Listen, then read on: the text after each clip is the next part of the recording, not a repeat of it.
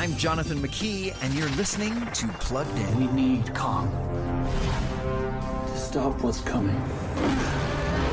It's Godzilla. Some movies thrill viewers with jaw-dropping plot twists.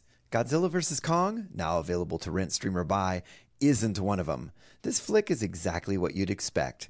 King Kong and Godzilla are both titans, monstrosities from Earth's core who can't help but go after each other. And when they do, watch out. Skyscrapers fall, ships sink, more skyscrapers fall, and humans, both good and bad, get caught in between. But let's face it, this monster mash is all about sanitized destruction and city-leveling battles. A few harsh profanities get lobbed in along the way, and some humans make heroic choices too. So we're giving Godzilla vs. Kong a 3 out of 5 for family friendliness. Read the full review at pluggedin.com/radio.